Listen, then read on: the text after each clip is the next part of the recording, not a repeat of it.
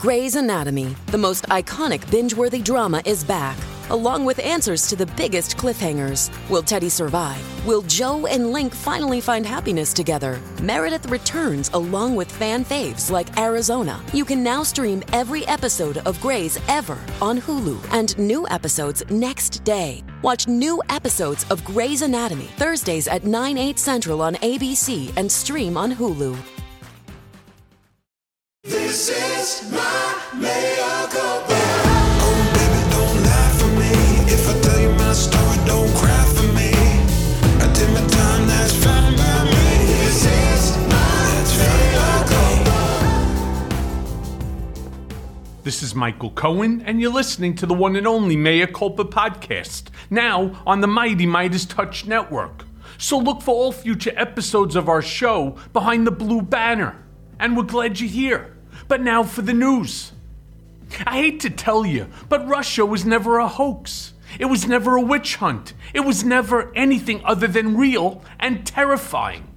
And somehow the Republicans kept managing to sweep the facts under the rug.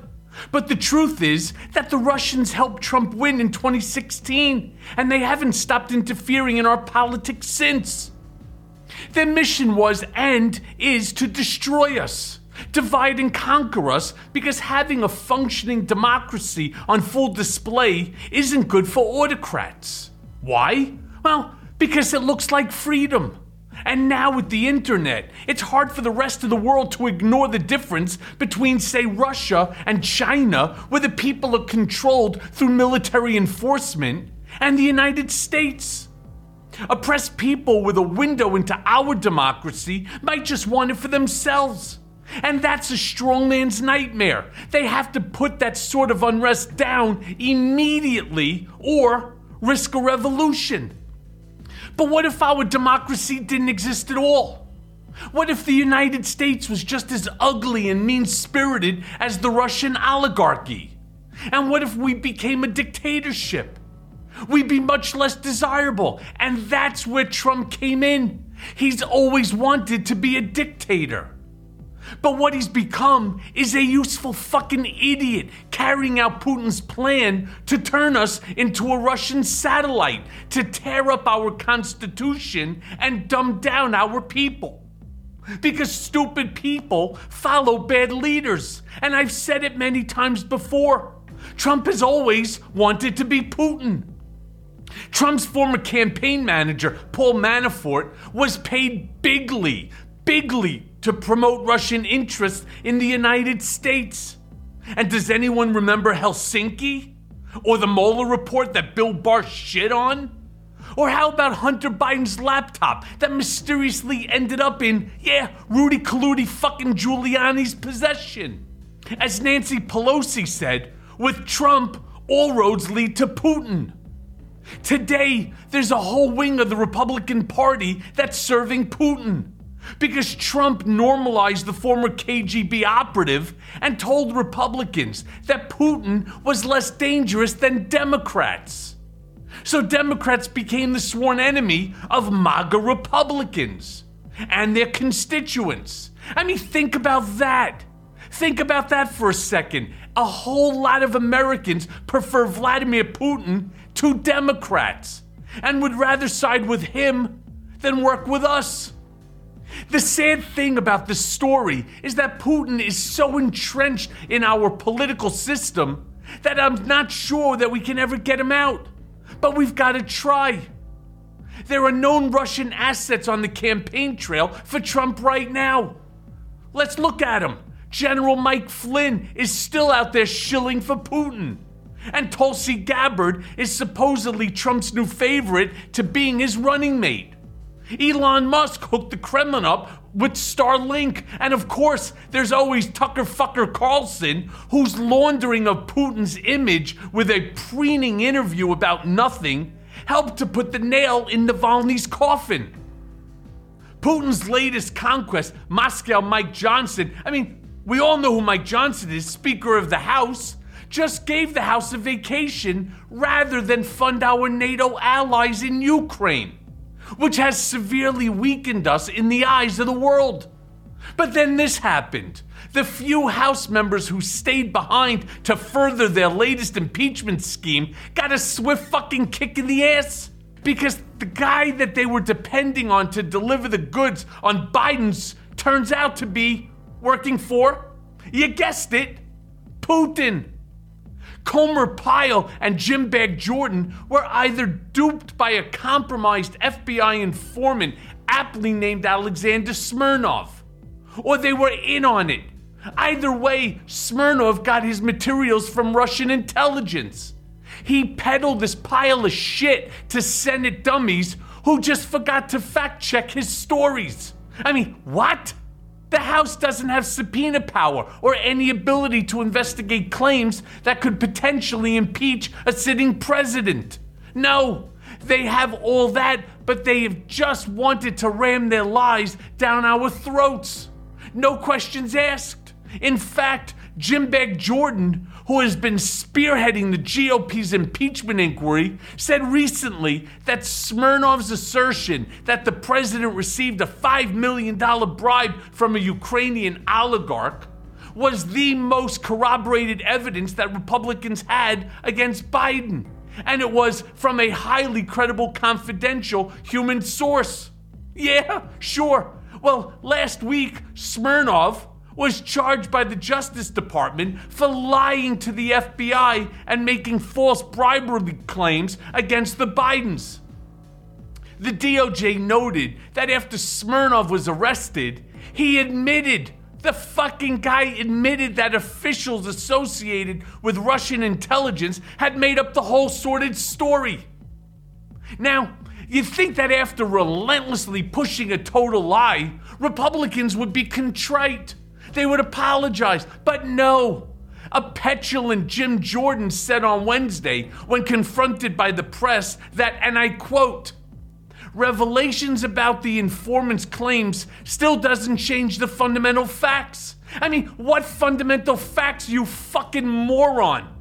Jim Bag, you fucking moron. What fundamental facts are you talking about? The fact is, you fucking jerk-off, is that you've been played. Your theories have all been debunked. But according to the Daily Beast, Jordan countered with what appears to be a new pro-Trump narrative that, and again I quote, "The FBI is at fault for giving credibility to Smirnov's unsubstantiated allegations." Yeah, sure, blame the FBI. It's not like Jordan is the judiciary chairman or anything like that. I mean, this whole thing is fucking pathetic. But they can't stop.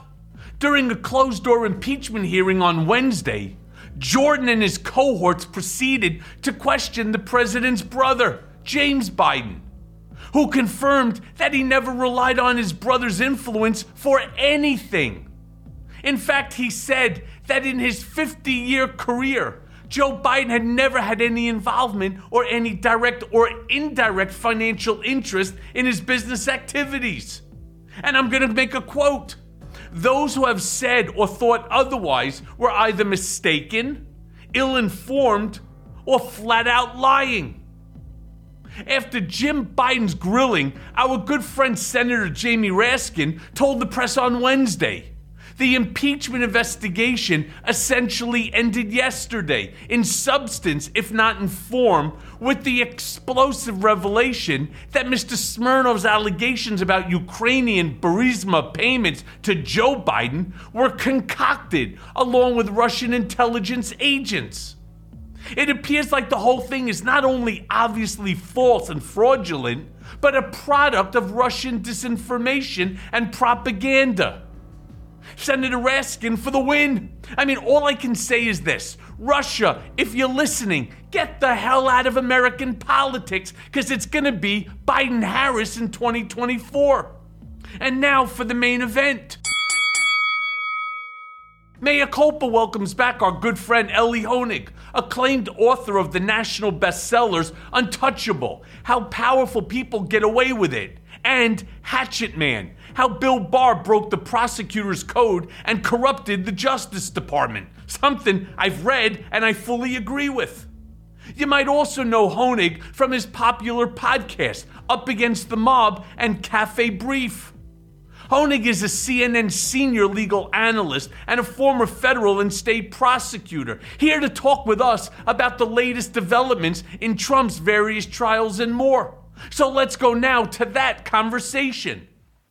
Okay, so Ellie, great to have you back on the show. There's actually nobody I could think of that would be better to take what I'm going to be talking to you about for the next hour than you, as it relates to all of the different legal issues confronting Trump and others. So let me start by asking you this.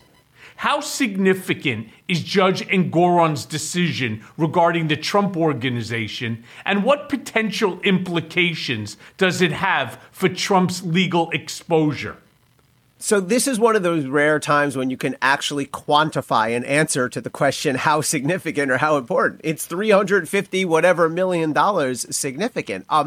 That is a real number. I mean, look, it's going to have to go through the appeal process. Perhaps it gets knocked down. You can't ever know for sure what's going to happen on appeal.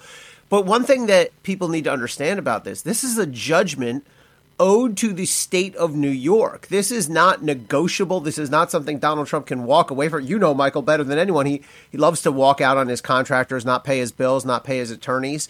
That's not in play here. When all is said and done, when this appeal is over, and we can talk a little bit about that process, whatever number comes out the back end of that will be paid. And whether it's in cash, in liquidity, or whether he has to liquefy certain assets, that bottom line dollar figure will be paid off. Now, you know, people say, like, someone asked me the other day, how much of Donald Trump's wealth is this?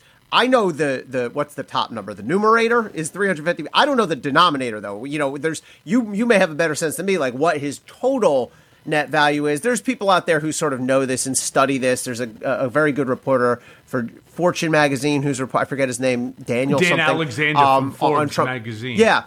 On Forbes, on Trump's wealth. And then there's guys who've written about it, like David K. Johnston. You probably know somewhat firsthand.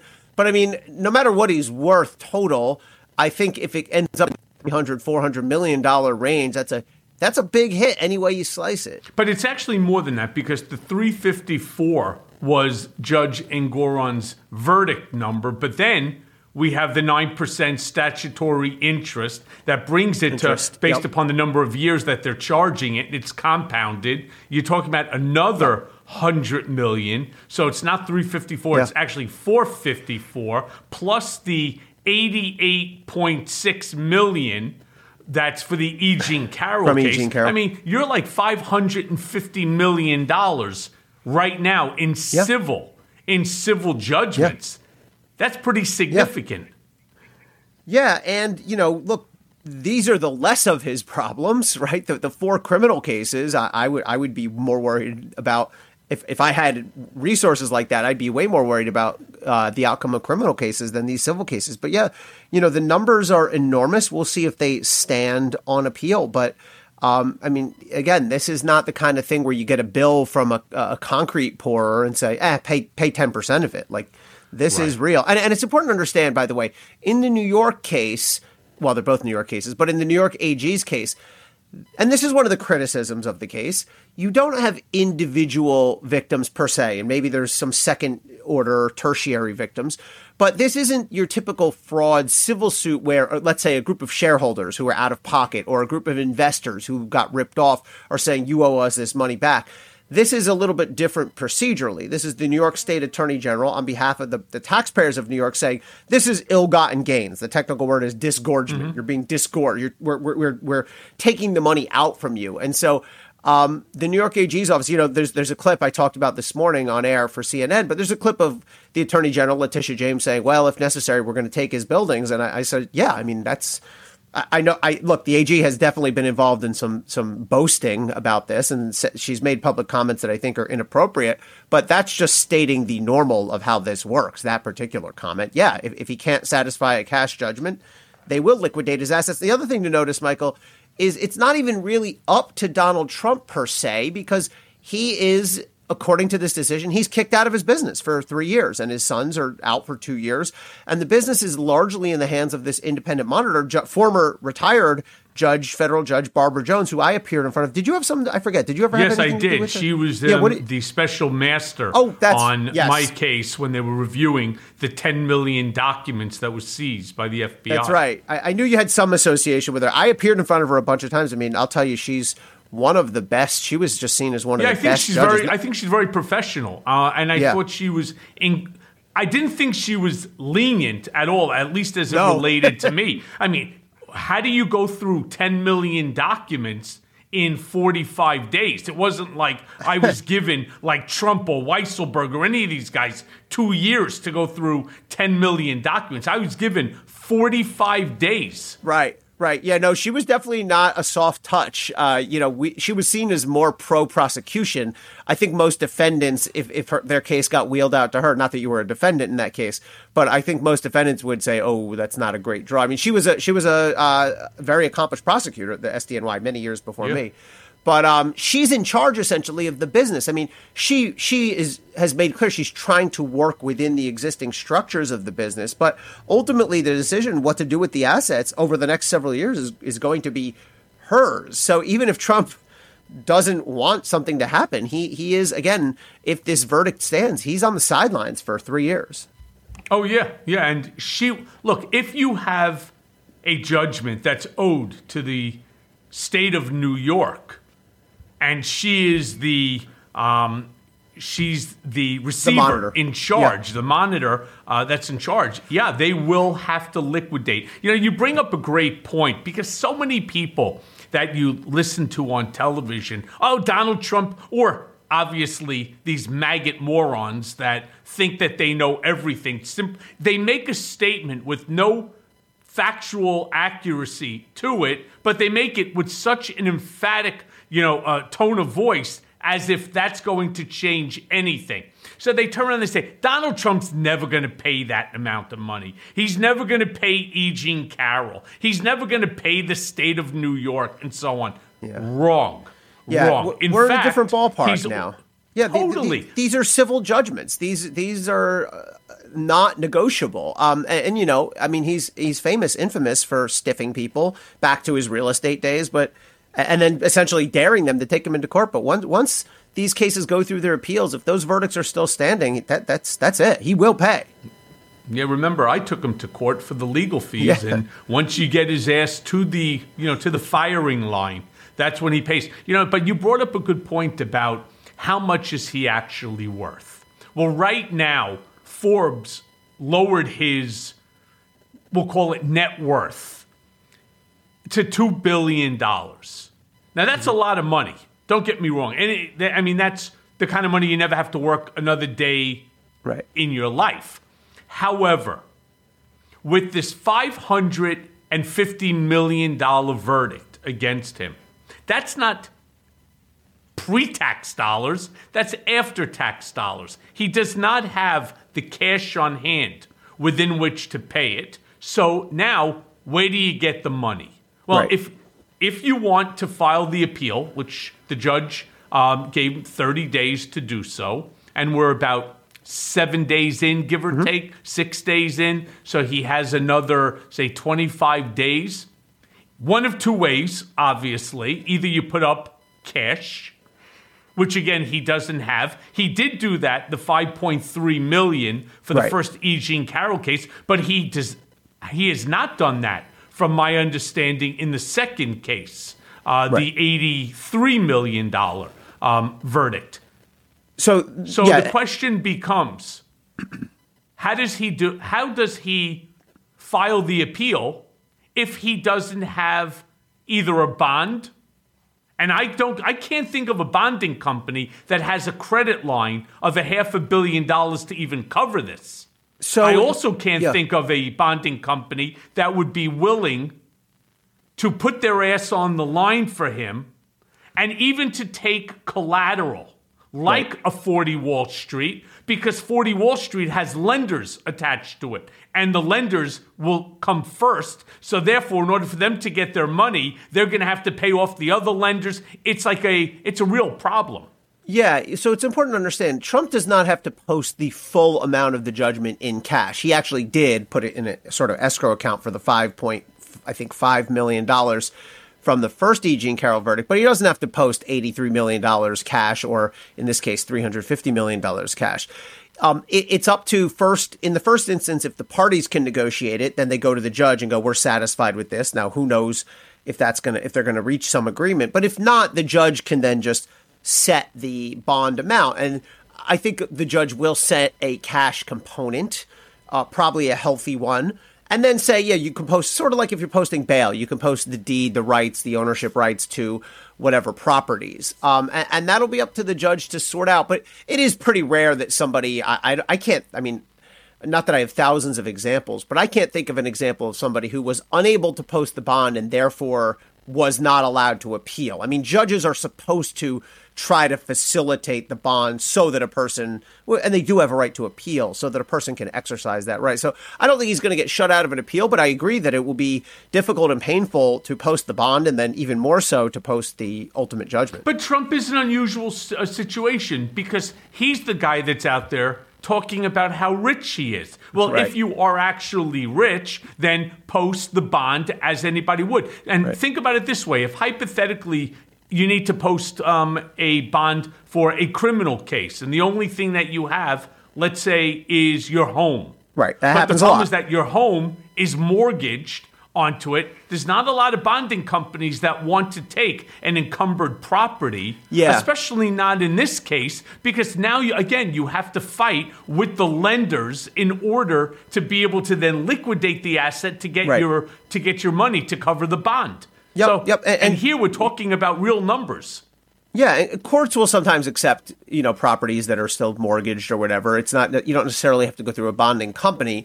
But I agree, it's complicated, and it's going to be a headache for him at the least. And just to jump through Engoron's decision for a second, because I don't think that it's getting enough credit for really what this decision is. We're talking about a 92-page decision that's really very comprehensive. It literally goes through all of the witnesses.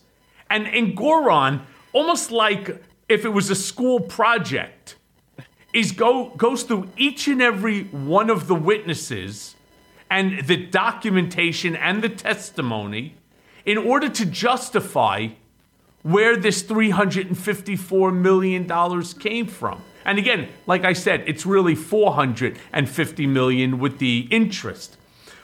But I want to just draw your attention to a couple of people. Right? He starts out, and I'm just going to jump right in now because I'm just going to go with the major sort of players. Jeff McConney. Now, Jeff McConney, for my listeners and for others who are listening, Jeff McConney was not an executive at the Trump Organization. He was really Allen's lackey. He was the assistant comptroller at the Trump Organization. And here's what he says on page 24. McConney's emails and contemporaneous notes indicate that Eric Trump and Don Trump Jr. had final review of the SFCs, the Statement of Financial Conditions, after Donald Trump assumed the presidency of the United States. So they're talking about 2017. He goes on to say McConney testified that he never hid any information from Donald Bender. And Donald Bender, remember, is the accountant from Mazars. However, this is belied by the documentary evidence and the testimony of Bender, which conclusively established that Mazars did, in fact, inquire about appraisals, and here's a great line, and that McConney falsely told them that there were none.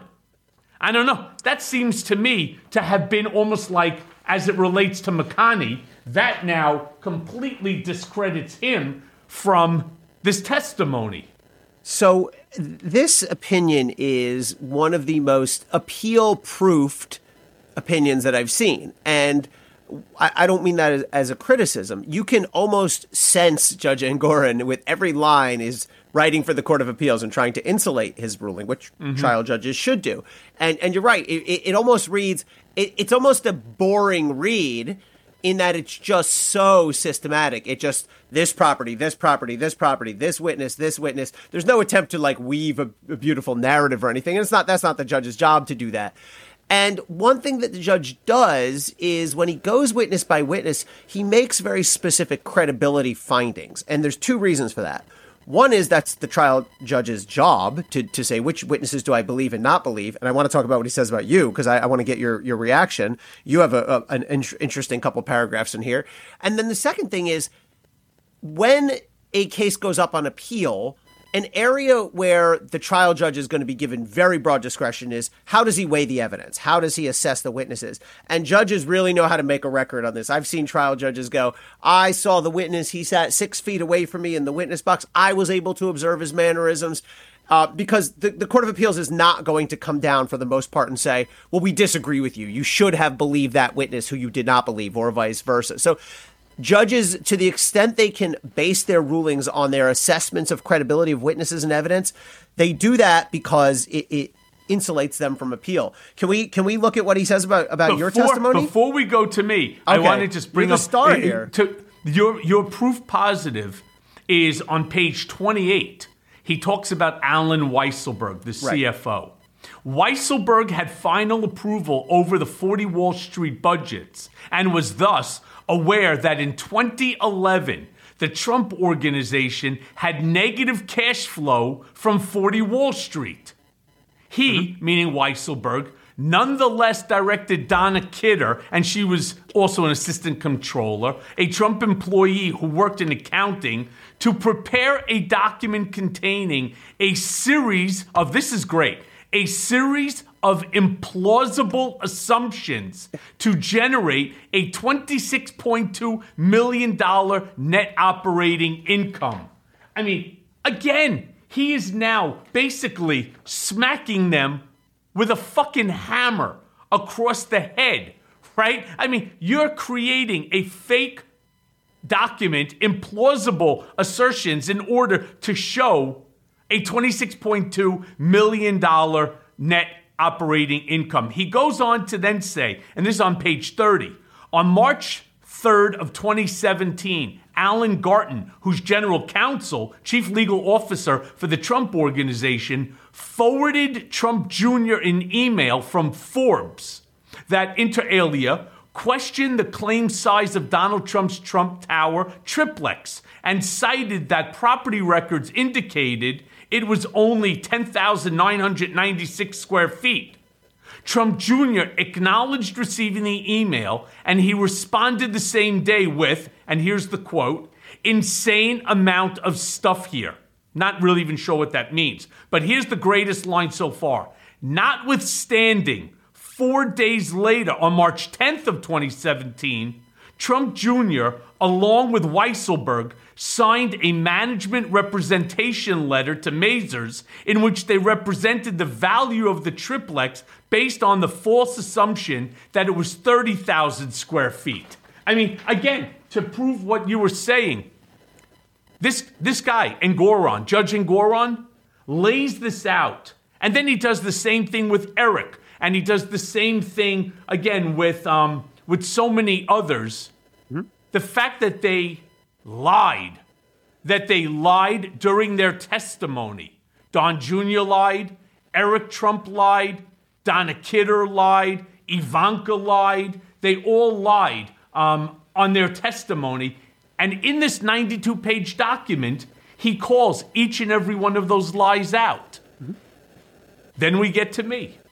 Here we go. This is the good part. Then we get to dear old Michael here. All right. I have it. Let's see. That's page 32. Well, let me right? give away 31 the bottom to 33. Line. Sure. Can I ask you your reactions to this? Of course you can.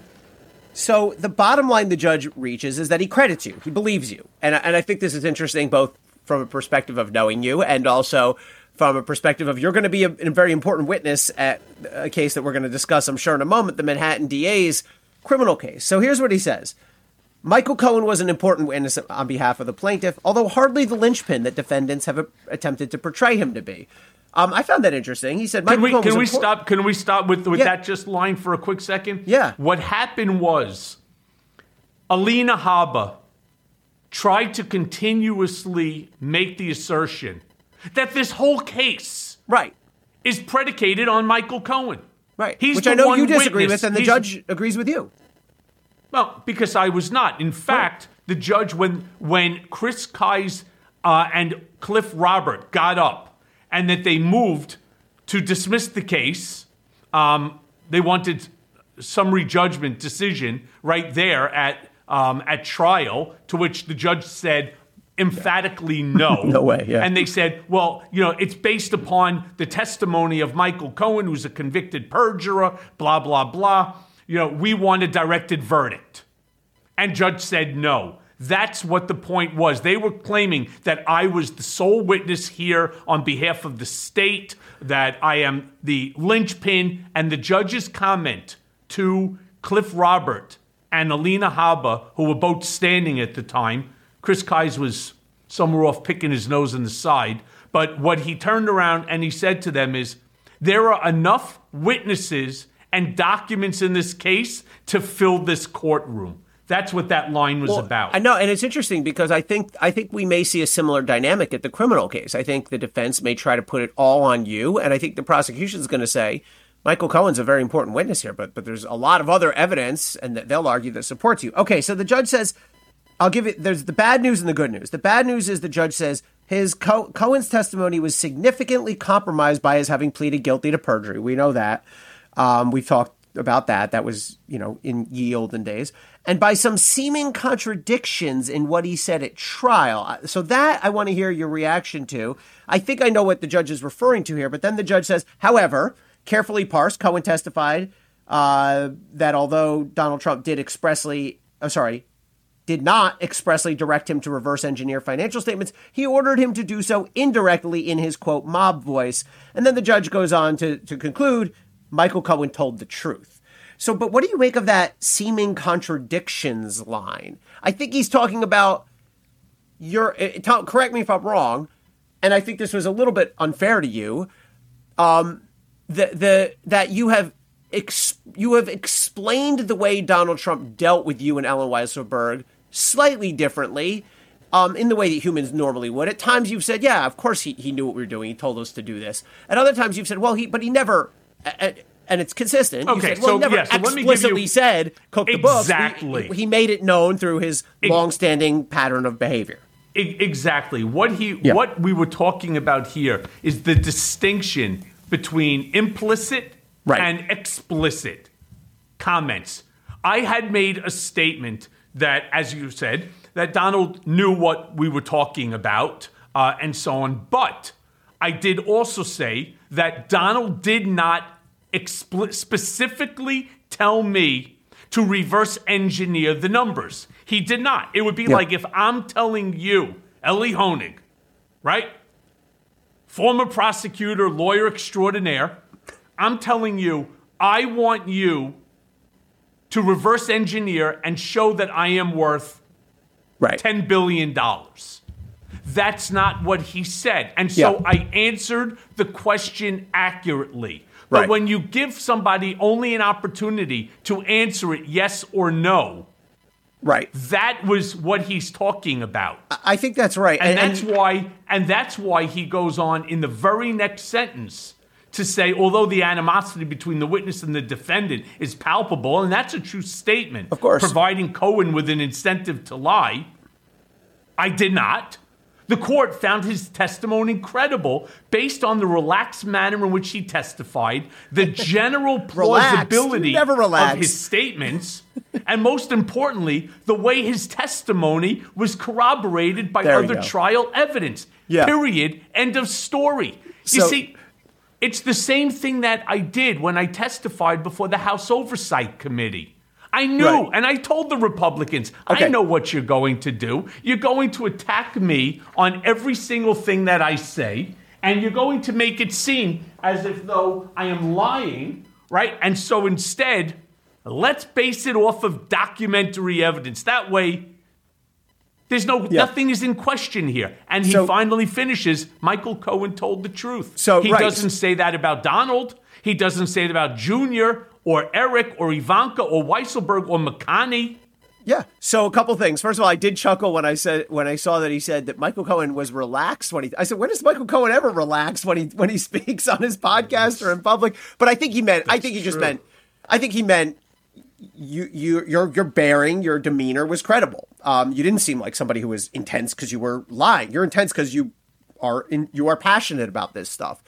And you have been consistent. I actually have a section in my book about the way that powerful people and bosses of certain organizations know how to give instructions without saying it. And I quote you from years ago when you were testifying about your false testimony about the timing of the Russia deal, right? You end up pleading to this. But you say very clearly in Congress, I think you're asked, well, did Trump tell you to lie about the dates on Russia? And you said, I thought very candidly, you said, no, that's not how he operates. But he made it very clear. He would call me in. He would say, oh, you got a subpoena, the Russia thing. There were no deals. Mm-hmm. And Michael, there's no Russia. Right. And so that is very consistent with how you testified in this case. Yep. So let me then move on and ask you this, because yes, Michael Cohen told the truth. And, unlike what you were initially describing, if this was, say, shareholders going after somebody where nobody lost money, that, would be called a derivative shareholders action, right? But this is, as you stated, is completely different. This is disgorgement. This is money that the judge has made a very credible determination is owed to the people of New York that he benefited from by not telling the truth, by providing false documentation and using that false documentation to his own benefit. So I want to move on this because obviously I'm also involved in the Manhattan DA criminal case. And with that case looming now over Trump, what key challenges do you anticipate his defense team will face? So this thing is on, first of all, right? March 25th. I mean, last week there was a hearing, and they tried all the sort of normal maneuvers that any defendant does in the last pretrial conference, tries to get postponement and dismissal. They all failed. What challenges does the defense face here? Well, so look, I think there have been legitimate questions about whether this case should have been charged criminally. It's a fact that I reported that the feds passed on it. It's a fact that Cy Vance didn't charge it while he was in office.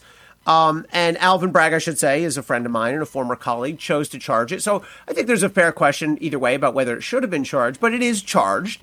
And the prosecution I was charged with it.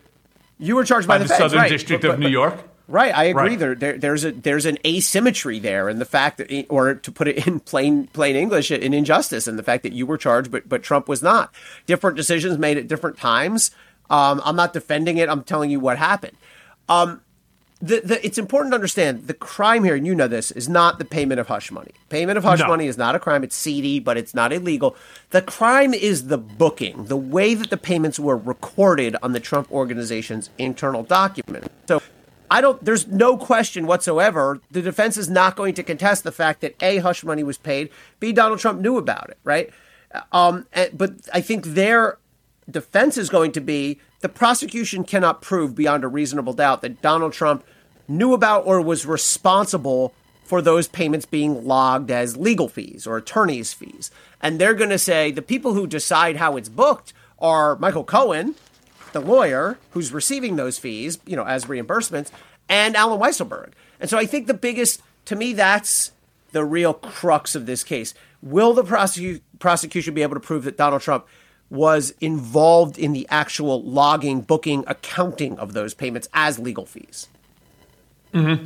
Interesting. Because, and obviously I don't want to get too deep into the woods on this case because obviously I'm going to be called as a witness. Remember what I had said before, not just to the House Oversight Committee under, rest his soul, Elijah Cummings, and the same thing that I said to the New York AG.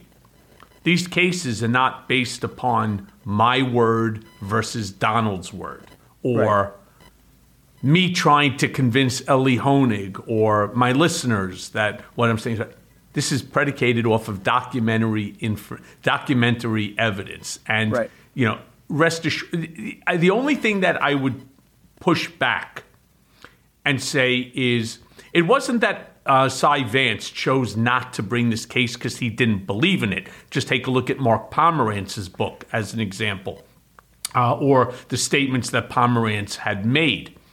They would have charged Donald with even more stuff than just the campaign finance violation, the bank record frauds, and so on. This is something that's routinely brought by the Manhattan DA's office. This isn't just unique to Donald Trump. I will grant to you, and something that I say all the time, so it's not going to be something different. I don't know why we as a society have decided that our legal system is like the Kentucky Derby. That we're now ranking which case is more illegal than the other. Because I'm with you. If you want to say which is the most illegal, definitively, as far as I'm concerned, would be the January 6th insurrection.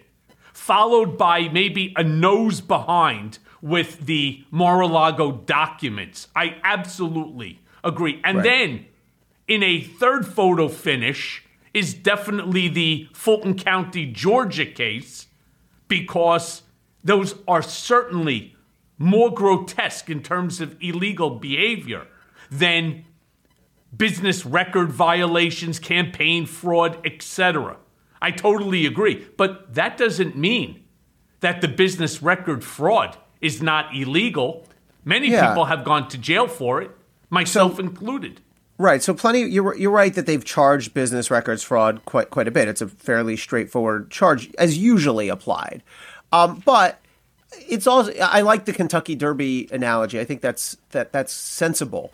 But it's also not the case that, well, are the elements of a crime met, therefore we charge. You have to always look at the bigger picture. You have to look at how strong is our proof, how old is the conduct, how serious is the conduct, what have other prosecutors who've looked at this done? And I think it's a tough call. I mean, there's a reason the feds declined it. There's a reason. Cy Vance, the record is a bit mixed about whether he was going to charge it. Well, you and I can argue, and we have. You and I have debated why the Southern District of New York declined. First of all, Donald was president of the United States at the time. But I mean, for the whole year after he was gone, they knew when they knew Trump had lost the election, they had a series of internal meetings where they said, "Oh, what are we going to do now?" Because they were able to hide behind that convenient policy, say, "Well, we don't have to ever wrestle with this ugly decision because he's still president." When he lost, they had a series of internal meetings, and look, their decision was not, well, this is a bogus case that has no basis in law.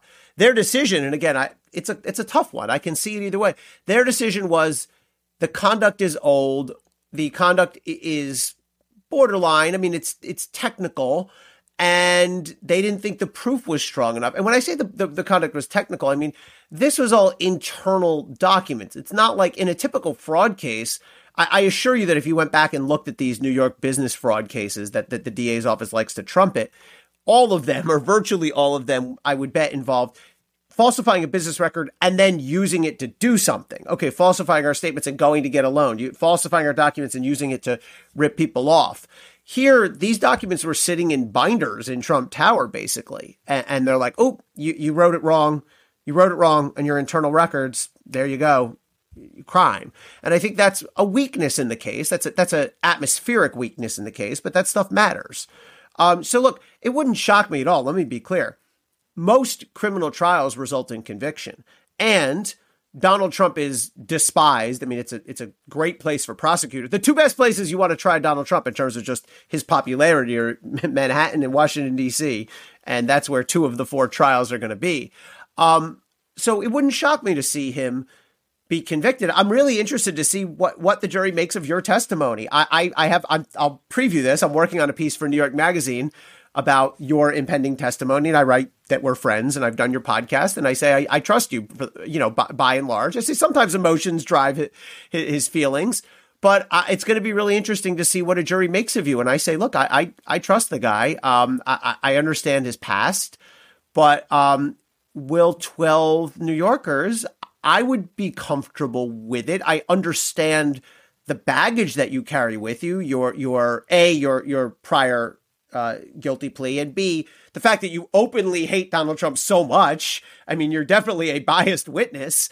But I do say in the piece, in a sense, Michael's hatred towards Trump almost confirms his honesty because you're so comfortable with how much you hate this guy. You're not like simmering beneath the surface. You are over the top in how much you hate him. So I'm really interested to see it's what not the so jury much. makes of it. You know what I really want. You could even include this in your piece. I want to see him held accountable. Right. You see, I know what You went to jail. You went to Otisville. To me. Yeah. That's right. Yeah. And I'm still affected as a result. I still haven't gotten my decision from Judge Furman on the release, just supervised release termination, even though probation has said, yeah, we agree. This should be terminated. Oh, they did? Oh, he's already sitting. Yeah, 6 weeks already. I'm waiting. I have another 10 months. That's interesting. Another 10 months. I've gotten those motions time sometimes. We used to get those once in a while, someone asking to end probation early or supervised release early. Yeah. They're routine. I'm trying to think. Yeah, it's routine these days. Yeah, I know Judge Furman. He started a few months after me at the U.S. Attorney's Office. He's well older and much more serious and accomplished than me. But I don't know about that one. But let's not knock you. But can I move on for a second? Yeah. So let's move to the Fulton County, Georgia case. Yeah. What unique legal complexities are at play, and how might they differ from other cases that Trump has or will encounter, including like the Manhattan DA case? Yeah, I've been skeptical of that case from the start for a few reasons, and we'll talk about the hearings from last week in a moment. But I always, that charge is largely, not 100%, but pretty darn close, largely duplicative of the conduct charged in Jack Smith's federal case. And there's no legal rule against that, but it begs the question, why? If he's been charged, and I know what you're going to say, the whole pardoning thing, but I'm not sure it's a great precedent to have state prosecutors piling on. But beyond that, the DA, Fani Willis, look, when she testified last week, I found it to be very compelling, and I found her, frankly, to be likable and a powerful presence.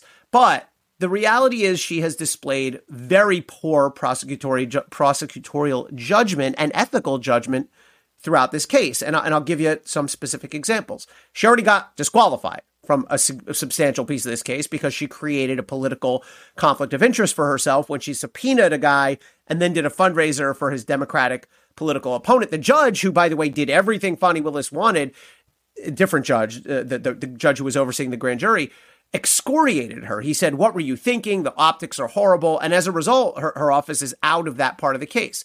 That's number one. Number two, she has made inappropriate public statements throughout this case, including recently at the church. There is no excuse on this planet. It violates Georgia rules of ethics and professional responsibility for a prosecutor to make an out-of-court statement that might inflame the jury pool. Fani Willis got up in a historic black church on Martin Luther King Day and said out of court, the reason they brought these motions is because of racism. I'm paraphrasing, but she said, why are they picking on the one special prosecutor who's a black man and not the other two? That is an outrageous, inflammatory statement. And then when Fani Willis finally responded the way she should have in court, what does she say about that speech? She says, I wasn't talking about this case of those defendants. I mean, I'm sorry, Michael. That is a Donald Trump level denial of the patently obvious. So I have problems with the, by the way, also, she fundraised off this case. She subpoenaed Lindsey Graham at one point, and then she tweeted it out and said, "Hey, everyone, look, I subpoenaed." It was a political cartoon making fun of Lindsey Graham, showing her catching him like on a fishing rod. And she basically says, "Hey, look, everyone, I subpoenaed Lindsey Graham. Donate to me." That is really inappropriate as well. Now, but the core legal issue here when it comes to her disqualification is, does she have a identifiable financial conflict of interest? And I think based on what we've seen in this hearing, and we've not seen it all, there are things happening behind closed doors because there's privilege issues.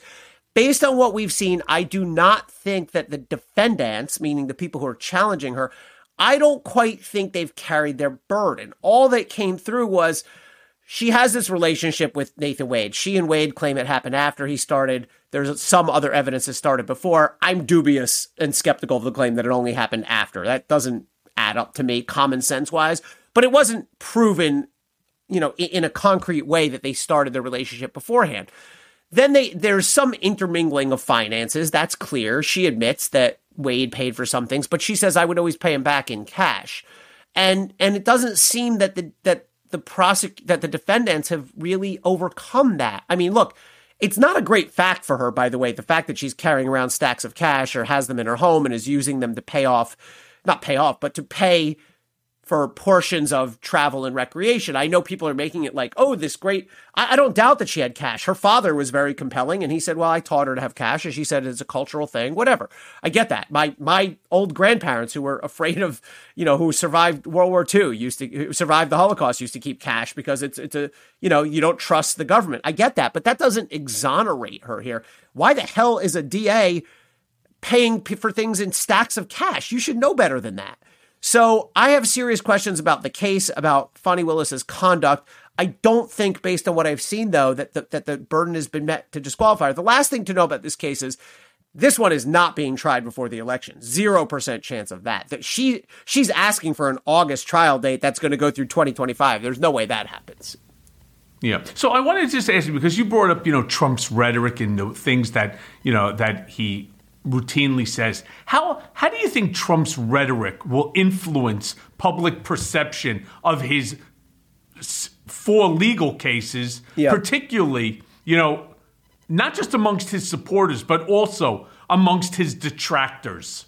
Yeah. So, so much of this is already baked in, as you know. There's so much of the country is already of the mindset that either everything he does and ever says is horrible, or everything he ever does and says is the word of God. I get that. But, these polls that are really interesting, you've seen polling come out over the last month or so where they ask people, would you flip your vote if he were convicted?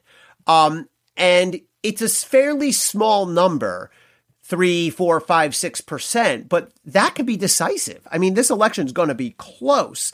And if 3% of people in the middle or undecideds flip or even people who would support him, but not if he gets convicted, that could be decisive. I'm interested in, I think when they've been asking that question, I think people have been answering, assuming they mean one of the Jack Smith cases. I wonder if the same numbers would hold for the Manhattan DA's case, because people care less about, I think people care less about that conduct than the January 6th related conduct.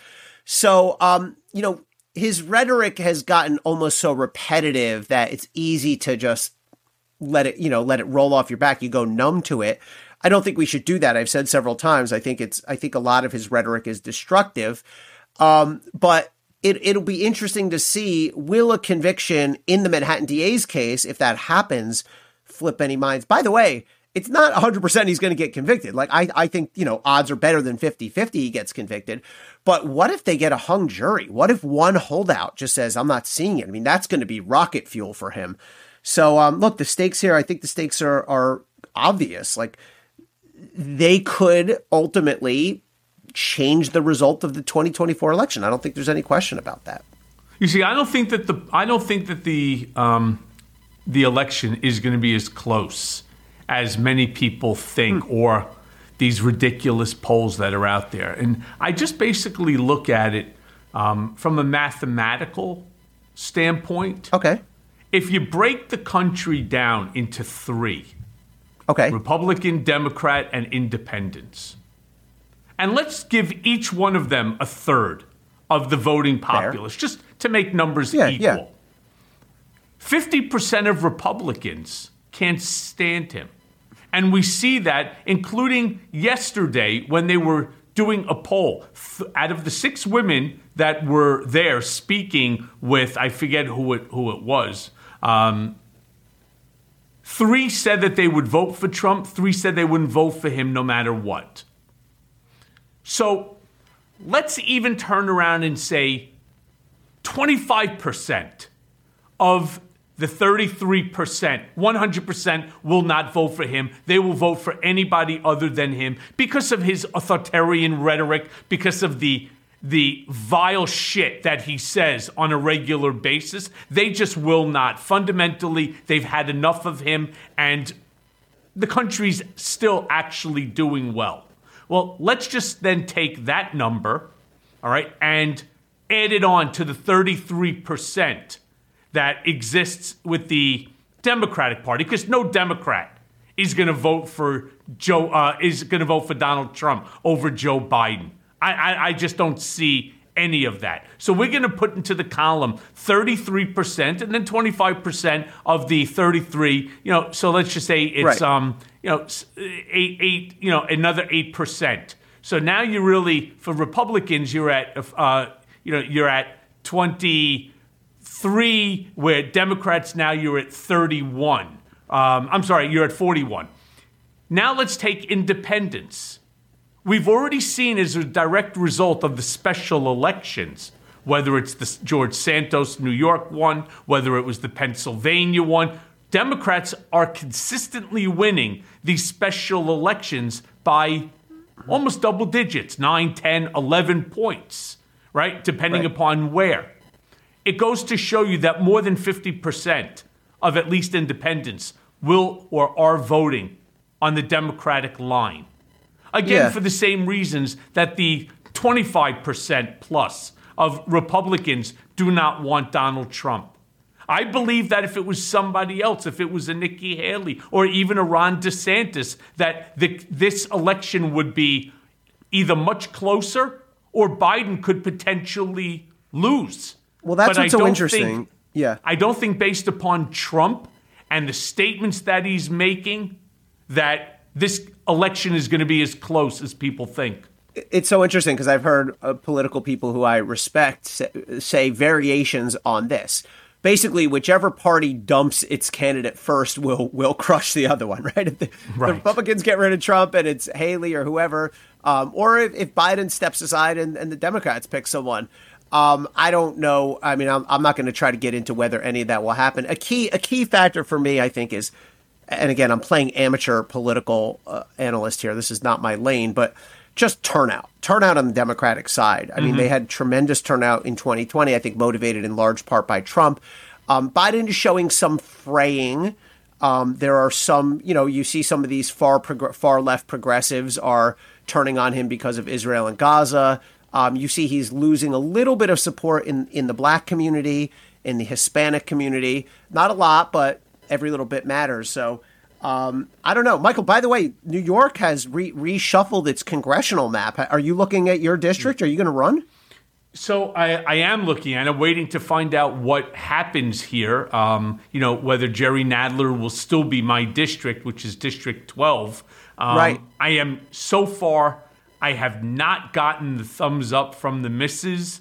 And it's really angering me, to be very honest with you and my listeners. I have not gotten the thumbs up from my wife or from my 2 children. We're breaking news here. I was half kidding. That is breaking I was half news. Kidding, but I meant it. But this is great. Yeah, if they would give me the thumbs up today, I already have the website set up. Oh, my God. I already have my talking points to go after Jerry Nadler and all of the shit that's going on here in New York. But let me just stick with... You would run on the Democratic side, you're saying? I've been a Democrat my whole life. That's what people forget. I worked for Congressman Joe Moakley in 1987 and 88, right? Years and years ago. You should do it, Michael. So, you should run. I don't care what party. I don't care what. We need... Honestly, I'm not just saying this because we're friends. I mean... You would just go to Capitol Hill and just raise hell, and that needs to be done. Do it. But we definitely need that. But which brings me to a great question that I want to ask you, because who else is raising hell right now? And he's not even right now elected, right? A former president. What potential consequences do Trump's statements about the judiciary and law enforcement agencies have on public trust in, democratic institutions? Yeah, I think that is just a core function of Trump. And I think it's really dangerous. And I think it's always worth calling out. I mean, look, a person is entitled to call into question any of our powerful institutions or individuals. And a defendant is allowed to attack verbally the charges against him, the prosecutor, the judge. Not a great idea, but you're allowed to do that. But the problem is Trump does it in a way that is over the top and often across the line. And he's done it from day one. He's done it from back to his Mueller days. And I do think it's had the effect of really eroding trust in the system, trust in our institutions. This is a theme of both of my books, really. But I also want to say, and again, Trump is the primary malefactor here. He's the primary wrongdoer. But I also want to say this is why, I've been irritating some hard left anti-Trump people, because I'm also not willing to overlook what I see as abuses or rule bending by anyone going after Trump because they're going after Trump, right? And this is why we just talked about some of the problems that I see with Fani Willis. I've seen problems with some of the things that Jack Smith has done. I see problems with some of what Letitia James has done. And again, Donald Trump, if you have to rank them on who has undercut trust in institutions most, it's Donald Trump. He ranks first and second and third. But that doesn't mean that we ought to excuse or overlook rule bending, ethic bending, out of the ordinary conduct by prosecutors and judges just because they're going after a guy who people don't like. They did that. But in all fairness, Ellie, you and I, again, have had this conversation in the green room at CNN. We've had it offline, air, sure. right? Just you and I bullshitting, talking when I came to your book party. We had the same conversation. I was unconstitutionally remanded back to Otisville. I agree with you. Because I refused to waive my First Amendment constitutional right. And something that I was talking about as well the other day, Patrick McFarland, who's the RRM, the Residential Reentry Manager out of MDC, signed the remand order predicated upon my refusal to sign an FLM, a Federal Location Monitoring Agreement. Yeah. Okay, here's the problem, though. The FLM that they wanted me to sign, forgetting about the fact that it violated paragraph number 1, violated my First Amendment constitutional right. Right. It wasn't even an authorized or legitimate FLM agreement. This whole incident It was not is the nuts. standard FLM agreement. All right, so they added a thing in there. me. Yeah. They remanded me off of a fake fraudulent document that they created that not only did they create, but also violated my First Amendment constitutional right. I completely agree with you on this. This was an outrageous incident. And I will say, Michael, you are probably, I wrote my first book is a criticism of Bill Barr and the Trump administration and the way that they violated a lot of our longstanding standards and ethics. And one of the points I make is, Barr was very aggressive about using DOJ defensively to protect Trump's cronies. Roger Stone, Michael Flynn, these names seem out of the past now. But one thing that Trump always asked, but Bill Barr refused to do, but perhaps with the exception of you, is to actually use DOJ and FBI to go after enemies, right? Trump wanted Andy McCabe indicted. Trump wanted Comey indicted. But what happened with you, I mean, it's never been conclusively tied back to Bill Barr or Trump, but what DOJ did to you during the Barr-Trump administration when they threw you back in because you wouldn't agree to be silent or not publish your book is really probably the closest thing to that. That is, I know you're doggedly digging into this, but I still want to see the full story here. What they did to you is inexcusable and anti-American. Well, we're never going to see the full story, Ellie, because I can't get a single document from, even despite the fact we have 2 different FOIA cases going right now. It's now 27 months. Jeez. And they have not turned over a single piece of paper. And that's the same FOIA request that government stated that there are no documents that are relevant to my request, when it turned out that I had 4 of the documents. They apologized and then determined there was 486,000 documents. They put you back in for what, 3 weeks or something until Judge Hellerstein ruled that this is bullcrap and he's another out? 16 days, making 16 it days, 51 total days but honestly, of solitary confinement. And honestly, if you didn't have Judge Hellerstein, you kind of got lucky because he's the kind of judge who would do this. He'll do what he wants. But I think a lot of judges would have wanted a hearing and fact finding. Like, it could have been much longer. Not to minimize. I mean, it's well, that's crazy why that they did that when to we you. went to the Second Circuit, and we've now posted a request en banc in order to speak with the judges in their determination. One of the things that Judge Parker turned around and said to government, how do we stop this from ever happening again? Like, what is the what is the ability to prevent something like this? And government's response, which I thought was not just lame but stupid, is that, well, the Bureau of Prisons has administrative remedies, the BP 8, 9, 10, 11, and so on.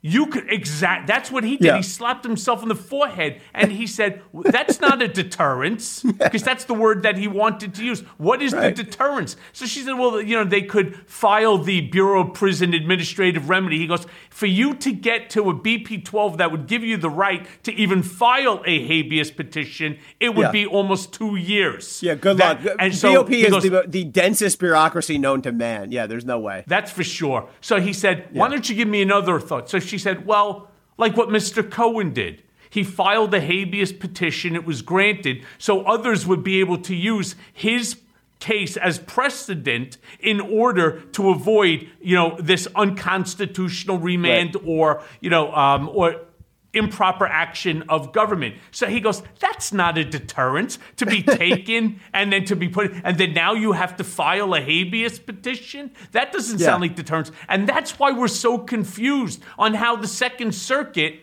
ended up agreeing that Bivens is dead. And Bivens, as my listeners should know, is the case that you bring against the government for violating your rights in order to hold them accountable. Yeah.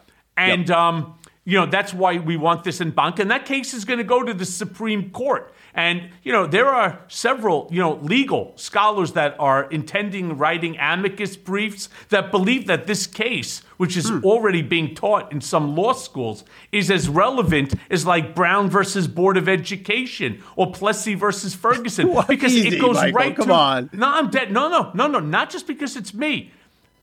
Ellie, what happens tomorrow? What happens tomorrow, God forbid a million times, Donald Trump becomes president of the United States? And because you have been a critic of his and he's angry at you, SEAL Team 6 shows up to your house. They bag you, tag you, and throw you into prison. Maybe because he didn't like the book that you wrote or because you are critical of him on CNN. Right? How are you getting out how are you going to get out? Well, now all of a sudden you're locked up in a hot box in a dirty, disgusting, solitary confinement, scenario. This is your First Amendment constitutional right that's being violated. This is really no joke. This goes much bigger than Michael Cohen. I agree to ensure that this never happens to anyone ever again. I agree your case is important, and I applaud you for bringing it. I'm just trying to keep it in proper historical perspective here. Well, it's true, because if they can do this on your First Amendment right, they can do it to any of your constitutional rights. That's why this is important. Yeah. Based upon the authoritarian comments that Trump has been making, he wants to get rid of the judiciary and the legislative branch, confer all power onto himself. Therefore, unless you're doing like what happens in North Korea or China or, in Saudi Arabia with Mohammed bin Salman, you can't say anything negative about Trump or fear like what Putin just did. You grab somebody like Navalny, you lock them up because you control the military and the police. And then you send them to Siberia. We always have guardrails, though. We always have grand juries and juries and prosecutors. You don't have that if there's no judiciary, right? Yeah, I mean, he's not going to abolish the judiciary. We're always going to have a judiciary. I don't know. He wouldn't work. He doesn't. He could put Supreme Court judges in prison too if he wants. He has ultimate authority. But Michael, he all was power conferred. I don't want to be executive branch. I don't want to be on the side of arguing that Donald Trump does not have authoritarian impulses. He clearly does. But he also was president for 4 years, and he didn't abolish the courts or anything close. So I share concern about his prior conduct and his statements, but I'm not going to. I think you're painting a far more apocalyptic picture than I foresee. And I think that we really have to think that way, because that's the way he's thinking, and he will push. He will push as far as he possibly can. And don't kid yourself. When somebody tells you that they want to rewrite the Constitution, Putin did it in Russia. And Trump's feeling is, if he could do it there, I can do it here. So as the hour comes to an end, and it goes by quick when you and I speak, I have a question that just relates to Elie Honig. Yeah. So my question to you is, looking ahead, what are the key legal and political factors that you, Elie, will be monitoring closely as these cases progress? So that's a great question. I would say there's question 1 and question 1A, and they're related. And I alluded to this earlier. Question 1 is, will Donald Trump be held accountable in the criminal courts? I think that is the number one question as we head into the heart of the 2024 election.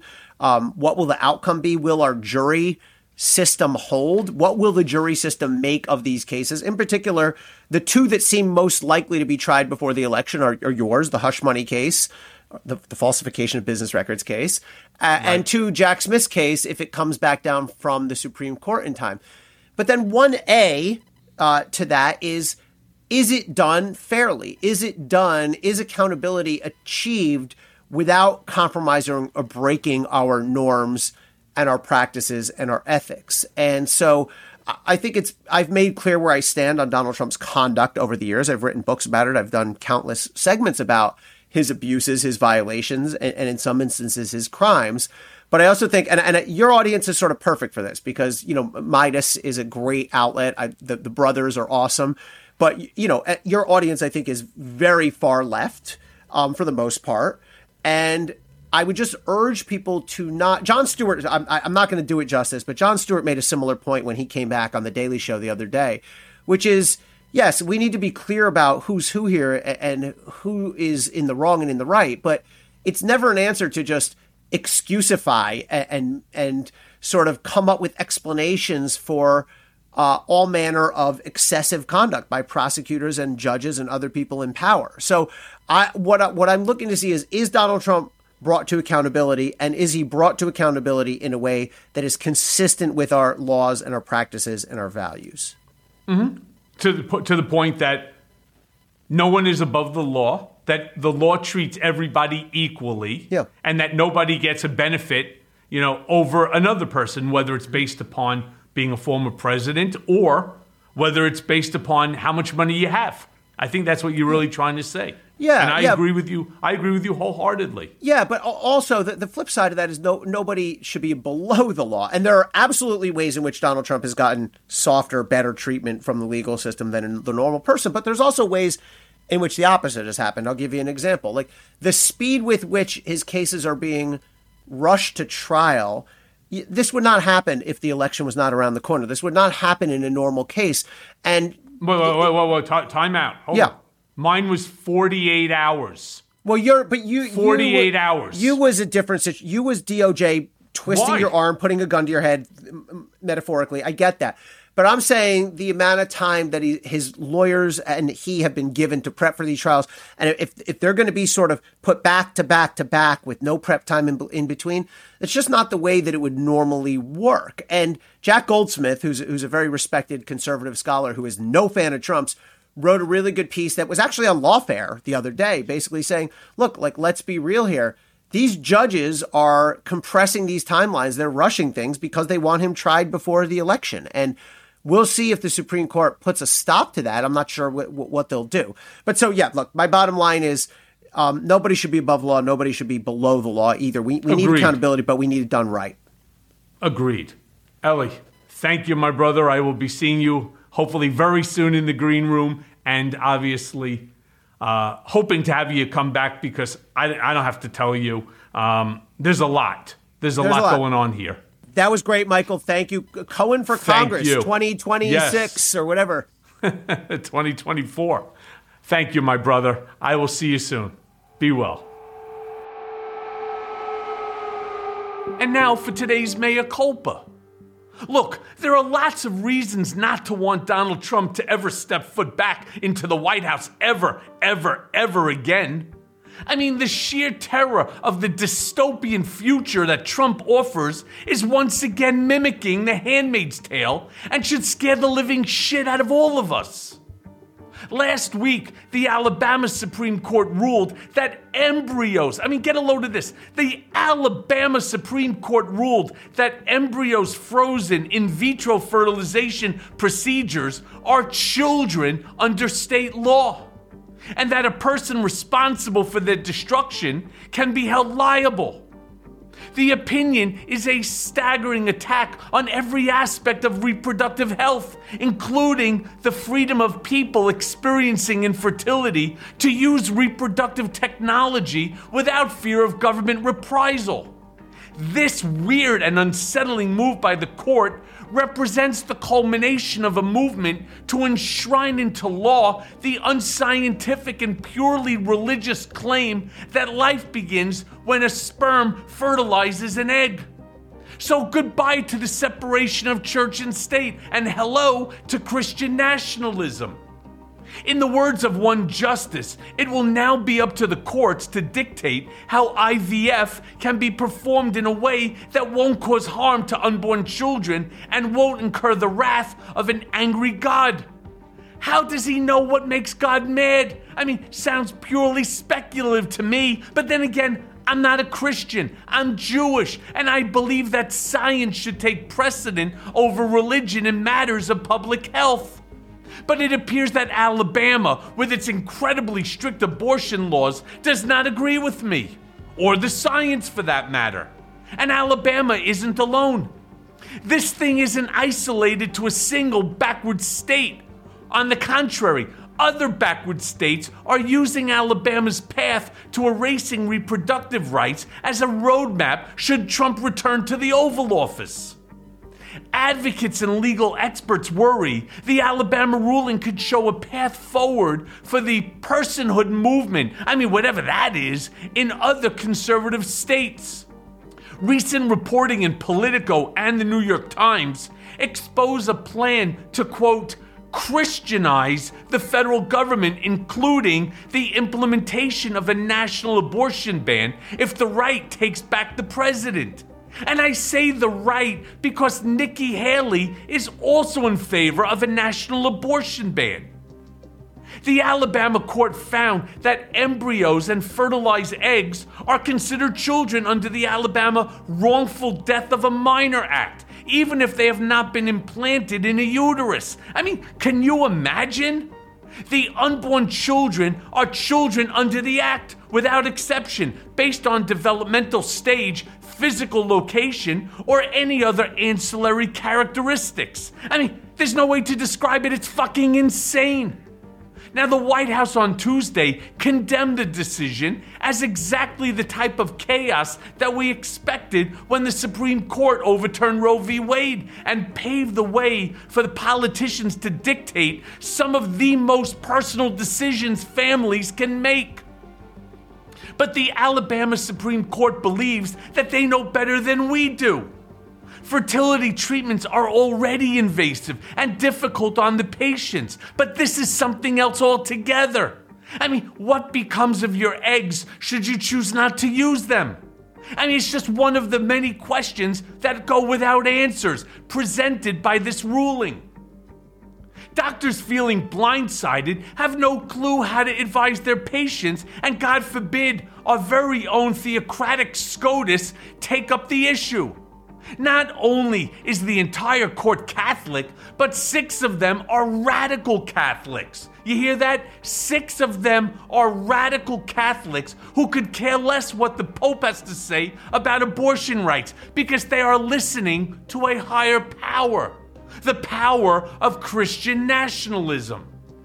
This, according to The Hill, the resurgence of Christian nationalism will come as no surprise to anyone who has watched Trump's MAGA movement merge with a constellation of extremist preachers and apocalyptic prophets. Many of these fuckers believe that Trump was appointed by God to rule America. They quite frankly think he's the second coming of Jesus Christ. I don't know where that puts the rest of us, but I'd say the gulag if we don't agree. MAGA is framing the 2024 election as a battle not just for America's soul, but for the salvation of all mankind. Which to some degree, I agree with, because if these fucking crazy people get another shot at the White House, mankind is in serious trouble. Too many people die for religious causes. And now, right now, Alabama wants all the embryos to live for a religious cause. I mean, you can't make this shit up, folks, but let's hope that this new low is the darkness before the dawn. And remember, vote Biden-Harris. And as always, thanks for listening.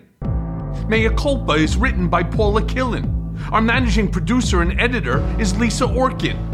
Mea Culpa is a Midas Touch podcast, executive produced by the Midas Touch Network and LSJ Media Group.